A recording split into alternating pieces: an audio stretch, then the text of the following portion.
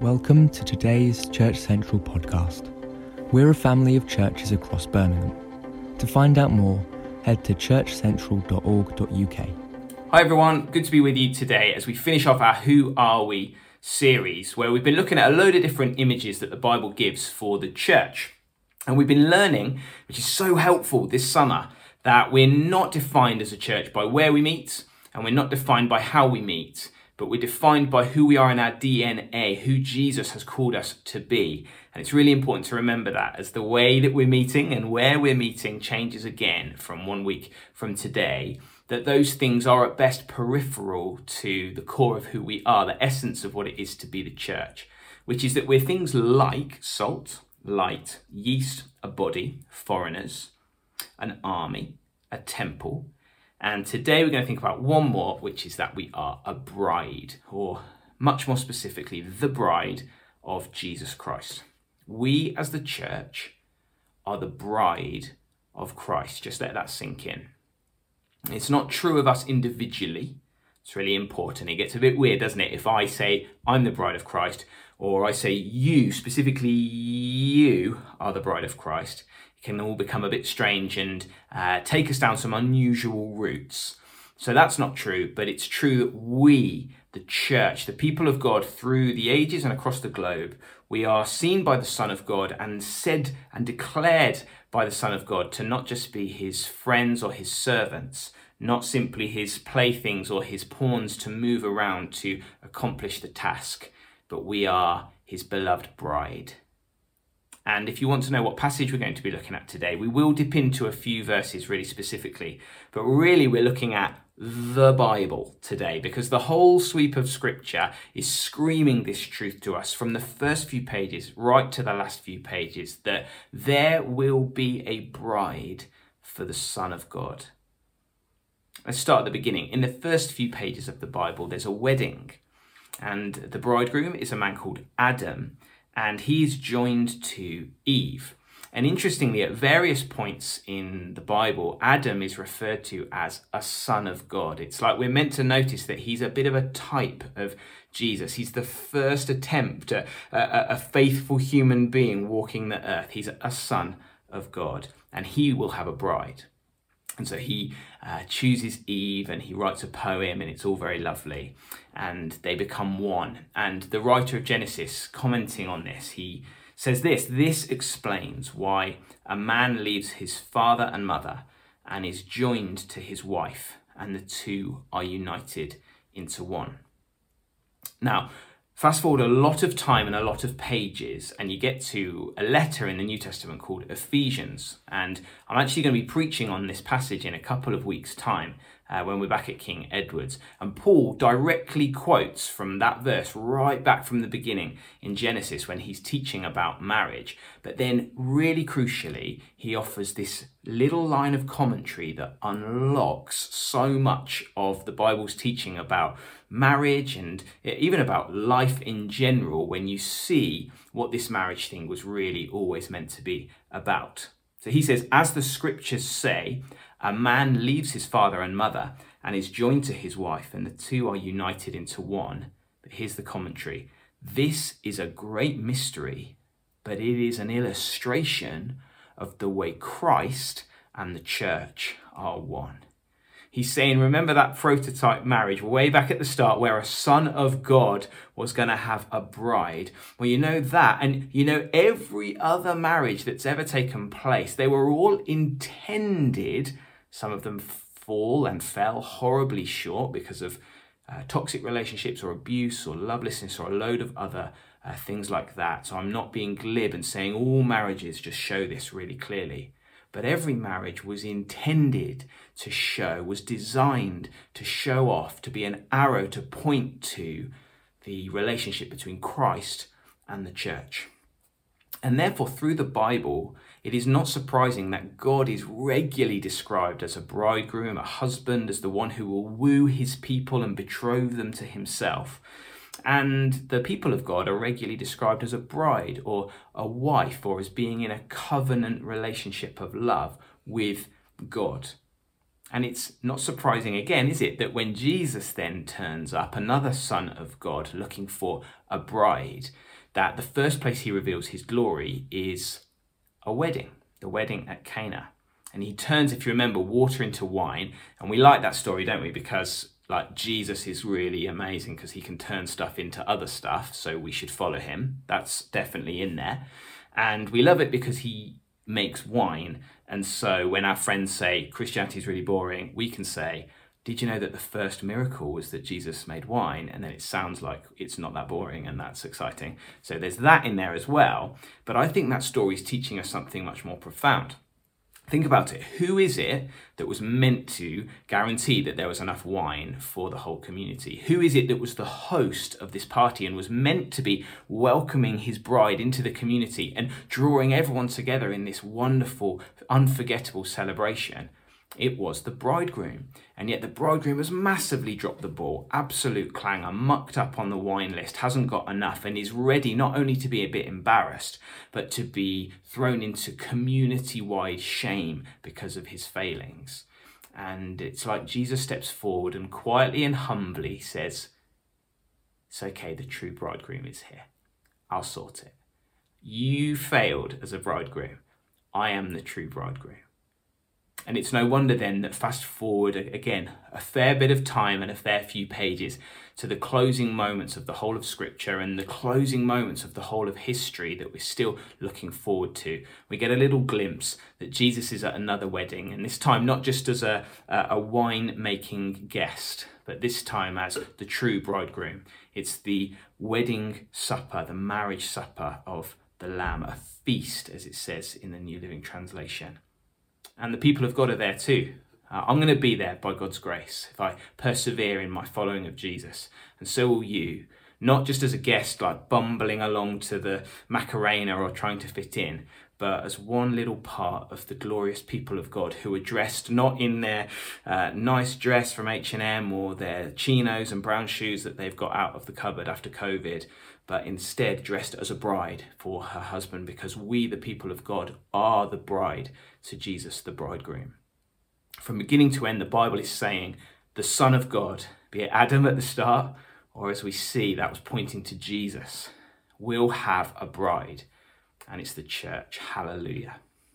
Now, if that's true, which it is, I want you to discuss it. What does it mean for us today? Maybe split it up into two questions. You could think about, what does it mean for our relationship to Jesus, that we are his bride? And what does it mean for our individual relationship to the church, that the church is the bride of Christ? Think, chew, chat, press play when you're ready. I want to share a couple of thoughts on each question before we're done, starting with, what does this say about our relationship to Jesus? Firstly, I think it speaks of passion.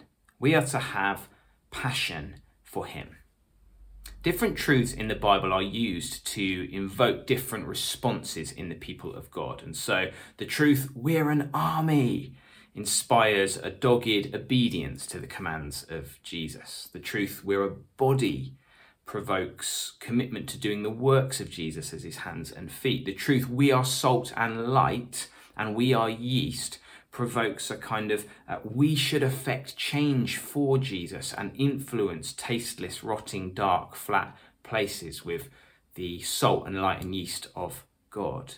And all that is true and right, but we need to also hear that we are a bride, not merely dispatched by Jesus or sent by Jesus or scattered by Jesus, but deeply loved by Jesus and cherished and sung over and rejoiced in and wanted and pursued by him. And in return, the response that's to evoke in us is that we are not only to obey him, not only to bring his presence to others, but we are to be madly in love with him. We are to think of him when our minds wander in quiet moments. We are to long for him, yearn for him. We're to miss him when he seems to not be as near to us.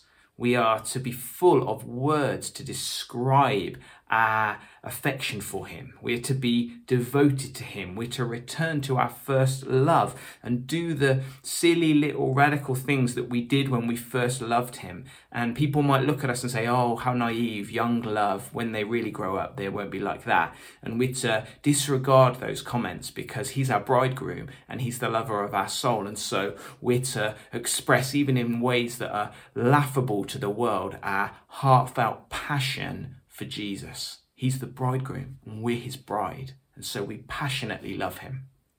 As I was preparing for this, I was reading the book of the Bible called the Song of Songs, or the Song of Solomon, which is a heated, sensuous, poetic exploration of the love between a bridegroom and a bride. And we know it's highly poetic because you get these very crazy descriptions of the bridegroom and the bride, which would end up, if you drew them, with like 7 doves for teeth and 11 pomegranates for kneecaps, and it's all very interesting. So it's poetic. It's not to be literally applied verse by verse, and it can get a bit odd if you read it like that. But rather it's a poem that's meant to capture and draw out the affection, the passion, the longing of two lovers. And structurally, if you've never read it or you haven't read it for a while, go and have a look. There's this amazing back and forth between the he and the her of the Song of Songs. And he says something to her and then she responds, and he calls back and she calls back again, as they seek to outdo one another in passion and honor and tender affection. And my view is that that bit of the Bible is definitely about a human marriage relationship. And so it's right to read it in that way, not to apply it verse by verse. It can get a bit odd, really odd. But it's definitely poetically meant to inspire a sense of longing and love in a human marriage. But as we've already seen, all teaching in the Bible that's about marriage is really just pointing us to what's true about Christ and his church. And so this beautiful, passionate, intimate exchange of loving affection between the him and the her of Song of Songs is really showing us something that's to be true about Christ and the church. That we are to pursue intimate, heartfelt, affectionate, back and forth relationship with the lover of our souls, Jesus. And so I want to ask us, please, can we not become too functional as a community? Please, can we not become a bit lopsided and misshaped in that we're very passionate about doggedly obeying him, but we end up hardening our hearts to the bridegroom? Can we almost embarrassingly, passionately pursue him? Can we want him afresh? Can we desire him again? Can we yearn for him? Can we enjoy him? Can we pour out our loving praise to him? That's the first thing, passion. The second thing is loyalty. We are to have a faithful, unadulterous loyalty to Jesus. A load of the bridal language in the Bible is not brought out at lovely little moments. It's much more common that it's brought out at the horror movie, head in your hands, car crash, what are the people of God doing type moments. The bridal language is brought out not to say, it's so beautiful how you love me, saith the Lord, but rather when God's people are straying and they're not loving him. And God effectively calls to them over and over and says, you're cheating on me. You running off to other gods and sinning then and now, by the way, is not just idolatry, it's adultery. Look at Isaiah 57, verse 7 and 8, talking about their false worship. He says, you have committed adultery on every high mountain. That's not meaning that they've broken their marriage vows on a walk in the mountains. It's about the false worship places that they'd set up. And he's using this analogy that idolatry is adultery. Look, he says, there you have worshipped idols and have been unfaithful to me. You've put pagan symbols on your doorposts and behind your doors. You've left me and climbed into bed with these detestable gods. You have committed yourselves to them. And Paul, similarly, in 2 Corinthians 11, verses 2-3, he's trying to call the church back from sin. He's trying to get the church to repent from their wrong living and wrong loving. And look at the language he chooses. He says, I'm jealous for you with the jealousy of God himself. I promised you as a pure bride to one husband, Christ. But I fear that somehow your pure and undivided devotion to Christ will be corrupted, just as Eve was deceived by the cunning ways of the serpent. He's saying you're meant to be a pure bride to one husband, Jesus. You're meant to be loyal to him as the people of God, but you're straying, and I can see that you're going to stray, and I can see that you're straying. Do not leave him. Do not stray. Don't commit adultery on God, because he's the greatest bridegroom. Don't fall for that trick, the age-old trick that God doesn't want what's best for you. Stay loyal to him. Stay loyal to Jesus. And so I say to us, let us not bow down to other gods as a church community. Let us stay ruthlessly, faithfully loyal to our ruthlessly, faithfully loyal bridegroom, Jesus Christ. We're running out of time, but 2 things for our relationship as individuals to the church. First thing, Jesus people are church people. I had this horrible experience that happened to me a few years ago in my old job.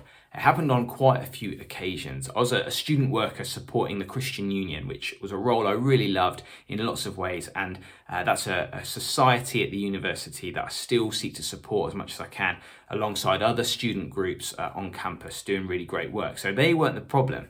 But when I was a student worker with them, I'd get to know some of the students really, really well on campus, away from my home life and my family life.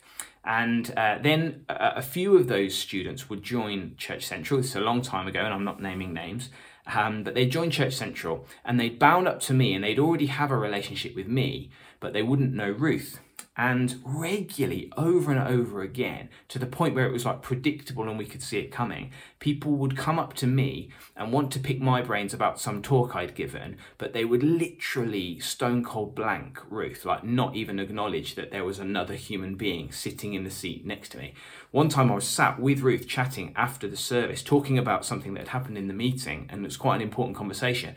And someone came up, pulled up a chair, and started saying something to me about my talk in a previous meeting, and literally didn't even say hello to her. And Ruth was much more mature than me and she could take it, but I still am enraged by this. I find it absolutely ridiculous and totally pathetic. And I'm not quite sure what the story was, but I tell you what, someone coming up to me and wanting to impress me with their theological musings whilst ignoring my bride, completely unimpressive, very unacceptable to me. And somebody coming up and wanting to say that they're interested in me and what I have to say and how I can talk to them, but not even acknowledging my bride, or actually being really rude to my bride. How do you think that makes me feel? You can see how it makes me feel still. Here's the thing. This is a profound mystery, but I'm talking about Christ and the church.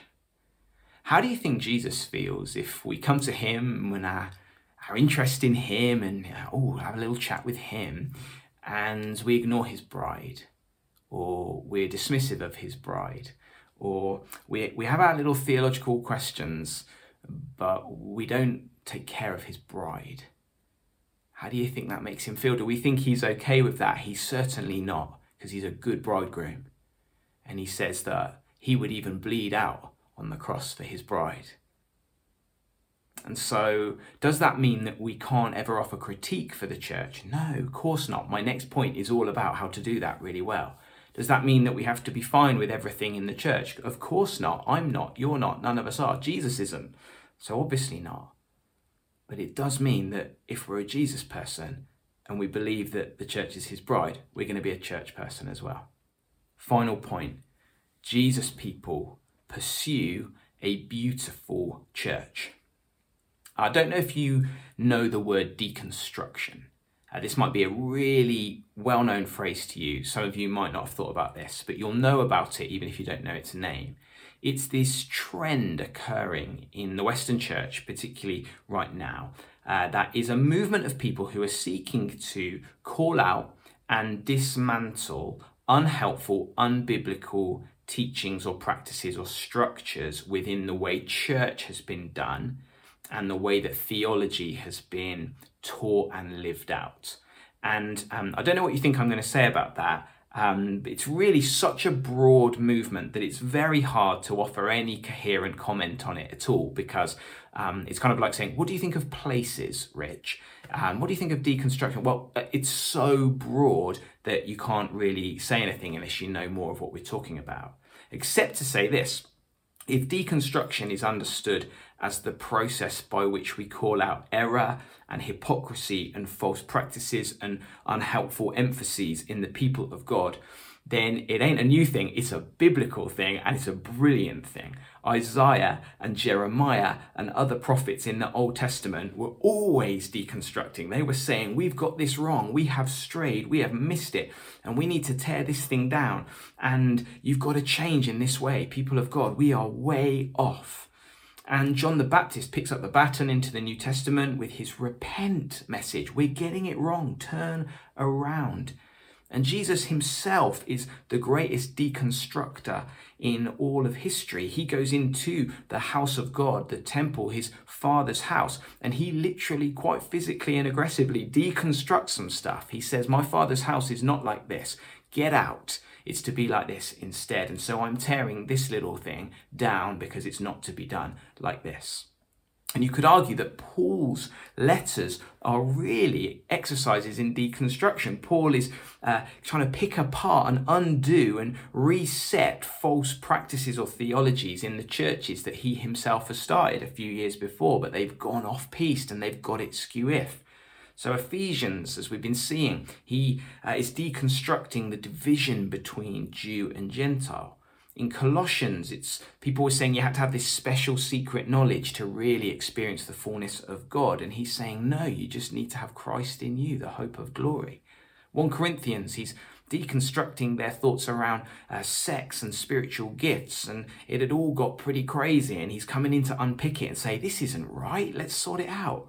In Galatians, they're misapplying the Old Testament teaching to be circumcised, and that was being totally recklessly used in the New Testament context, way out of line with what Scripture is teaching. And he's there going, no, how have you got this wrong? You fools, stop it. And if we think about the letters to the churches at the start of Revelation, Jesus himself is speaking to the church, and he's not just towing the party line or going along with everything, is he? It's not a little pat on the shoulder. He's seeking to tear down what is ugly and unchristian in his church. And so deconstruction, if defined like that, is biblical and Christ-like. But here's the thing. If the heart behind deconstruction is to deconstruct alone, then that's not of God. Because the church, however spotty and skew-if and ugly at times and getting it wrong, the church is the bride of Christ. And God maintains a loyal faithfulness even to the church in its least faithful demonstrations. The church is still his bride, and he still bled for her, and he still has a commitment to her. And so if we're just aiming at deconstructing and tearing down, that's not deconstructing, that's destroying. And that is not of God. What the prophets always did, what the New Testament letters always do, is they offer a better way. They want to build in things to the people of God. Yes, they tear down, but then they build up, and they pour in their strength and their godliness and their love and their hope and their faith, and they teach the church to pursue justice and purity and return the people of God to who they were meant to be. Deconstruction in the Bible is paving the way for a reconstruction, underpinned all along with a godly commitment to see the bride of Christ flourishing. So yes, to critique in the church, that is biblical. Yes, to unlearning unbiblical ways of being. But always, if we're Jesus people, from a desire to build up the church, because she's his bride, and the gates of hell will not prevail against the church. We've got to build up, reform, revive, reignite, restore, rebuild, because the church is his bride. And in the end, if we're not for her, we're against him. It's that important. If we're not for her, we're against him. Or put more positively, he is for her. And so are we. He poured out everything for her. Will we? He loves her and pursues her flourishing even when it's hard. Will we? Because, as I'm landing now, it's another new start, isn't it? And we're off to King Edward's and we're starting a new term. Will we love the church? Let's be passionate and loyal to Jesus together. And Jesus people watching this, let's be church people. And let's be pursuing her flourishing with everything we've got. In Jesus' name, amen.